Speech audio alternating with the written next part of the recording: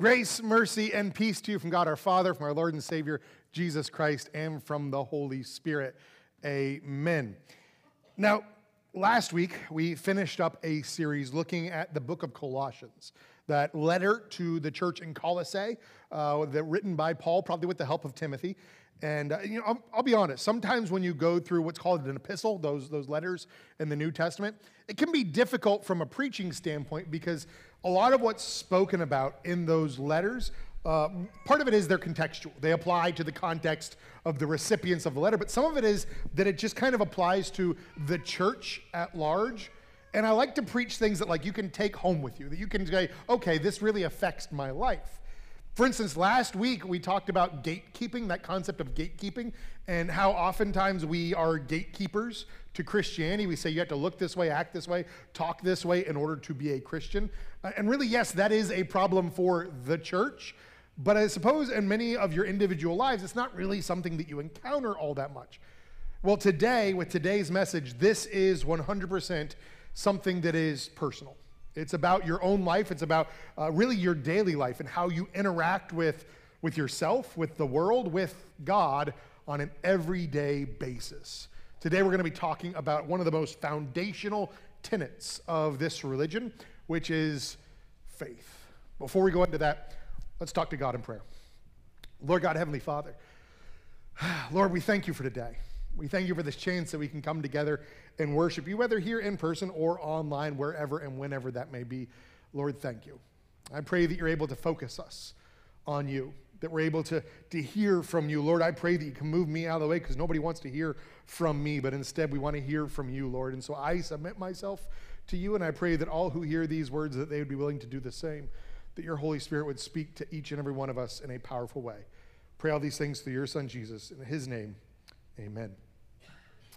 Now, faith is one of those concepts that you hear about a lot in church. You can hear about a lot outside of church as well. And I think we have a pretty good grasp on what it means, right? If I asked you how to define faith, something would come to mind, whether it be belief in something you don't see, maybe you make it synonymous with trust, right? These kind of definitions of faith. And I think those are valid.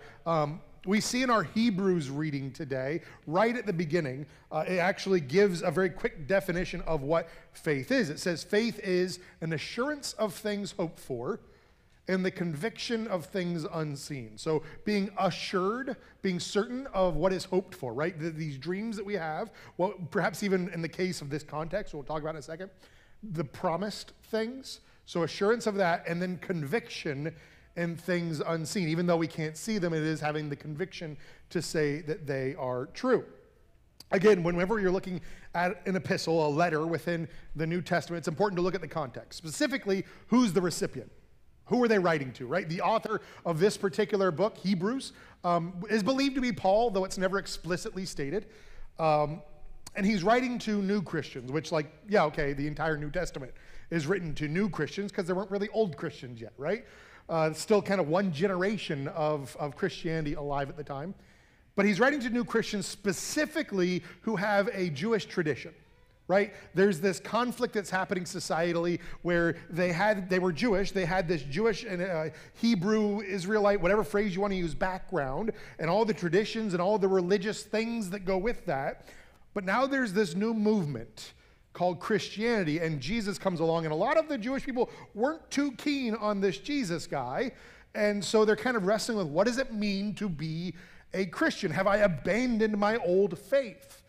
And essentially what the author of Hebrews is trying to do is show them, no, they're linked together.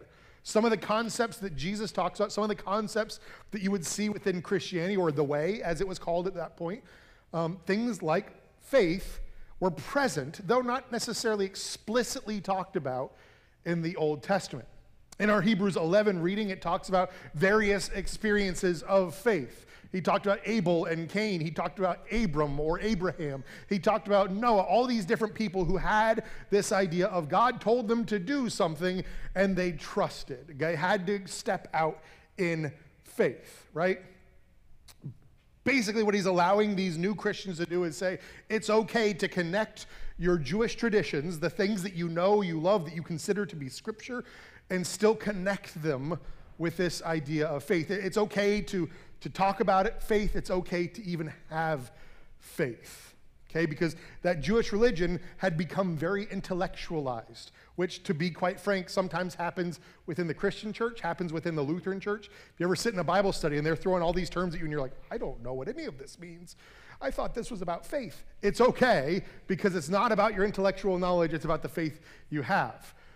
So I want to dive into that. I want to leave behind kind of the nebulous theoretical concept of faith and talk boots on the ground. What does it mean to have faith? I want this to apply to you and to your life. What does it mean to have faith?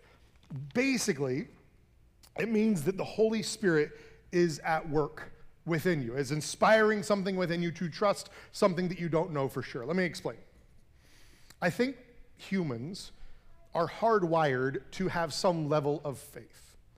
I say that because if you look even pre-sin, Adam and Eve in the garden, they're told you can eat of any tree in the garden, you can hang out with all the animals, have a great time, just don't eat of these two trees. And what were those two trees? The tree of life and the tree of knowledge of good and evil. And if they had eaten from the tree of knowledge and good and evil, what would happen? Their eyes would be open and they would see good and evil. So in other words, they were trusting in God that they were going to be provided for. They were trusting in God without knowing even about the concept of evil. There was a level of faith there even before that first sin. So what was the first sin? Was it the fact that they ate from the tree? Yes, that was the practice. But ultimately, the sin that they experienced was a need, a desire, this lust for knowledge and control. They needed to know. It wasn't enough to just understand, like, yeah, don't eat from that tree. Why? I don't know, because he told us not to. They needed control. They needed to be in charge. That was really the sin that Adam and Eve encountered, right? That's what Satan tempted them with. He said, if you eat from this tree, your eyes will be open and you will be like God. And like, yes, I want the same power and control that God has. And that has persisted into our modern age. We still have that same burning desire to know. It's not enough to just understand. It's not enough to just have faith. We need to know. And let me say this very clearly. I'm not saying that the pursuit of knowledge in any way is sinful. It's good to ask questions. Make sure you stick around to hear the answer, but it's good to ask questions. It's good to pursue knowledge. God can hold up to testing. The world sometimes can hold up to testing, right? So it's not the pursuit of knowledge, it's that need to be in control. It's that need of saying, I don't understand this, and it confuses me, and it causes me anxiety. More on that later. So within us is this need or this desire for faith, but it's counteracted by our sin of wanting to be in control. And so the Holy Spirit comes and essentially inspires that faith, kind of builds up that faith, pollinates that faith so that it can grow and mature and eventually bear fruit. But I've gotten back to the abstract. What is faith? What does it do? Well, essentially, it sets us free. It sets us free from that need to be in control. If we truly have faith, if we truly are willing to say, God, I don't know this, I don't even fully understand it, but I trust in you, that sets us free from that need for control. At the end of our Old Testament reading this morning in our early service, it talks about Abram. It talks about how Abram was promised that he would have many descendants, a great nations, right? But the issue for Abram is he said, all evidence points to that's not going to happen. I have no kids, and I'm too old to have kids, and my wife's too old to have kids. So everything points to that not happening. But it says he believed, and it was credited to him as righteousness. Not that he was righteous. Abram was not a righteous man. He did many terrible things. But it says that it was credited to him as righteousness. The same thing happens to us with our faith. Our faith is credited to us, given to us as credit for righteousness. That's what Martin Luther discovered as he was going through Scripture. He realized that we are saved by grace through faith. That's really what caused him to kind of push away from the Catholic Church. So we have this faith that sets us free. Basically, it means this. Faith sets us free to do a number of things. First, it allows us to imagine. Faith sets us free to imagine, because for Abram, he looked at the world around him, he looked at the evidence that he had presented to him, and he said, this isn't going to happen. God, you're saying that I'm going to have kids, you're saying that I'm going to have these great nations and this amazing legacy. Cool. Evidence to the contrary.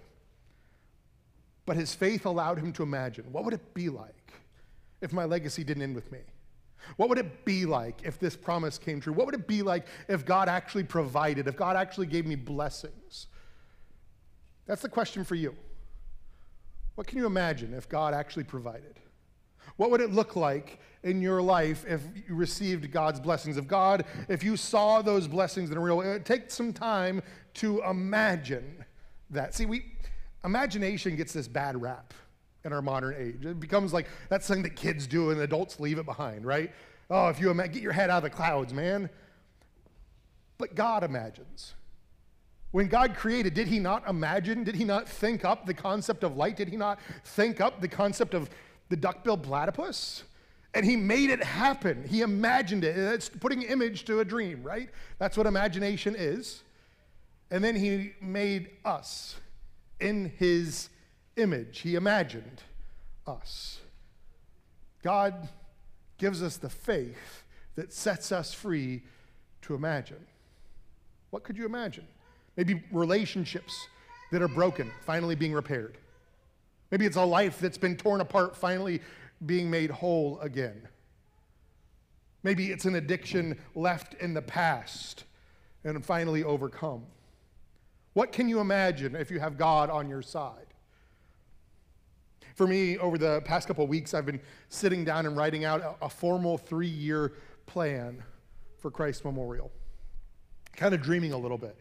What would it look like 1 year down the line, 18 months, 2 years, etc.? Asking things like, what do our ministries look like? Would we have new ministries? What do our buildings look like? What is our attendance? And I'm writing these down, and they're kind of scary, to be kind of honest. As I'm looking, we just came out of July, our lowest attendance month of the year, and it's hard to be writing, well, I'm pretty sure we'll have this number by this time, but I can imagine. And I can trust that God is going to do incredible things. And ultimately, what I'm imagining is God's love reaching out into this community in a real powerful way. What I'm imagining is Christ's Memorial being a beacon, being a force to be reckoned with within this area, so that people may know that message of hope and love, that we can grow community through the love of God. Yeah, it's scary. Sometimes it's scary to just imagine. But through faith, knowing that God is with us, knowing that we aren't doing this alone, it sets us free to imagine. What I dream is of a church that is generous, a church that is giving, a church that reaches out and shares who we are, shares the love of God, shares the message of Christ. Because that's the other thing that faith does. It sets you free to be generous. It sets you free to recognize that the blessings that you have, the blessings that we get to hold here, the blessings you have in your life, if you have faith, you recognize that they don't come from you. All the work that you've done to earn those things, the talent that God gave you, the opportunities that God gave you. And when you start to grab hold of that, you start to see gifts differently. You start to understand the concept of first fruits. See, first fruits, it's a term that's thrown around a lot when it comes to church. Basically, it means this. Like imagine, and this hits a little too close to home. You plant some tomato seeds, and you care for them for months and months, and they start to grow, and you're like, yes, I'm finally growing. And you're watering them because you live in Houston. It's the hottest and driest it's ever been in the history of mankind. The Sahara Desert saying, hey, do you guys need some rain?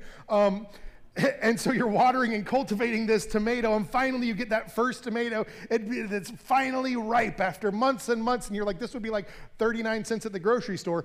But you pluck off that one tomato, and you say, God, this is for you, because I trust that there's going to be a second tomato. I trust that this first tomato isn't it. See, our Hebrews reading talked about Cain and Abel's offering, it wasn't that it was like qualitatively better. It was that it was his first fruits. It was that he said, this is a statement of faith. I have faith that God, you have provided this, and that there will be more yet to come.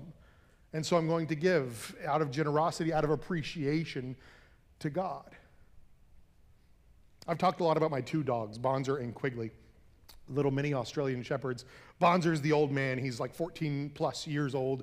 Quigley's the young, annoying one who's like 3-ish. And they approach food in very different ways.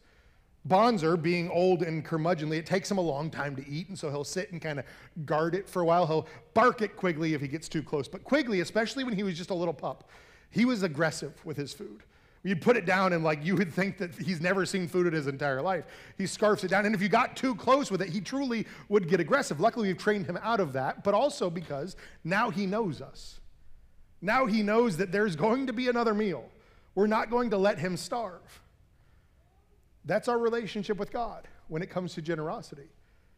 When it comes to recognizing I have blessings in my life that I can give back, you no longer feel that need to hoard it, no longer feel that need to be greedy about it. You no longer feel that need to hold it so close because, hey, I know there's going to be more. I know that if the other dog gets at this food, that's fine. They've got a whole bag of it in the pantry. I know that if I give this to this person who desperately needs this right now, that God will continue to provide for me. That's why during the offering time, I often say, if you're a guest with us, don't feel obligated to give. Instead, we give you the opportunity to receive because it comes from a relationship. It comes from a life of understanding God has blessed us and that we can continue to be blessed. But if you don't have that relationship yet, if that bond hasn't been formed yet, then we're not going to expect that of you. Of course not. We have the opportunity to be generous. Faith sets us free to be generous, and not just with our treasures, but also with our time, also with our love, our compassion. I mean, if Jesus modeled nothing else, it is being generous with compassion. People that nobody else would show love and compassion to, Jesus modeled, hey, no, you kneel down and you look them in the eye and you show them that they are people and that they are loved. Boy, wouldn't it be great if the church did more of that? Faith sets us free to be generous. It's an act of faith to share, an act of faith to walk alongside somebody. And that's what leads me to my third one here, the last one. Faith sets you free to have peace. Because when you understand that you're not in control, when you understand that the blessings that you have aren't going to be taken away from you, that the blessings you have aren't going to stop, that God's not going to abandon you, then you can get your way through difficult times. You can keep going through the storms of this life. Now, it's not to say it's going to be easy. No, because remember, when Jesus told his disciples, "O ye of little faith," it wasn't about how their faith would calm the storm. No, Jesus calmed the storm. What he was calling them out for was the fact that they were afraid they were going to die. They were afraid that the storm was going to overcome them, right? That's what they were afraid of. And he was saying your faith should show you that even that means you've been set free. Even that means you've been gained entry into heaven. It's your faith that sets you free. That's what should give you peace. I mean, it talked about in our epistle reading the people of the Old Testament. Jesus hadn't come yet, right? Noah, Abram, all those people, Jesus hadn't come yet. So how could they have faith in Jesus? They had faith in the promise yet to come, and that's what set them free. For us, as you live your life, as you encounter storms, and you will encounter storms, we live in a broken world that we're constantly adding to the brokenness.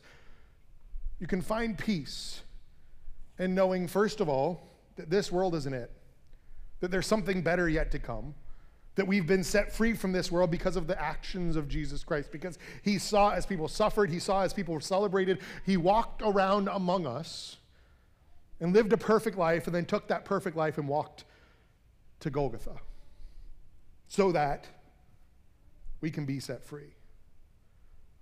So as you live your life, know that this isn't it. But on top of that, know that no matter what storm you're in, God is with you.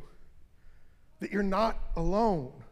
And I'm not talking just this big, like, ethereal concept. Like, God is with you. He's in charge of all things. If you are wrestling with faith, if you're wrestling with this idea of believing what is unknown, ask yourself, do I believe that this world was randomly created? Do I believe that the cosmos is just kind of thrown together? Or do I believe that the intricacies of our biology, the intricacies of things like DNA, the intricacies of how our universe is placed, that somehow there is an intelligent design and that God isn't evil? He hasn't just made it and stood back and said, look at that. Those guys are really messed up. No, he's involved in our life. He steps in. Have faith in that. And that will give you peace. But even more than that, those of you who belong to the Christian church, who belong to the idea of Christianity, know that you also are not alone because there are people in your midst, people in your lives who have been through what you've been through. You're not alone in that. You may think that you're suffering alone. You may think you're the only one who's been through this, but I promise you there are others. Unfortunately, so often we suffer in silence. So often we take the wrong things of our lives and we just hide them so that we have a perfectly written Christmas card. Look how nice my life is. Don't look on the other side, please. The reality is we're all struggling. We live in a broken world with pain and sorrow. That's why we need a Savior. So my friends, my brothers and sisters in Christ, here's the challenge. Allow yourself to have faith. Allow yourself to be set free. Allow yourself to take that scary step, knowing that God will guide you. Knowing that you are free to imagine, knowing that you are free to be generous, knowing you are free to not be alone. Allow yourself to have faith and know that you are not alone, that God will guide you, that God will bless you, and that you can bless others through the generosity that He inspires within us. Allow yourself to have faith. Amen.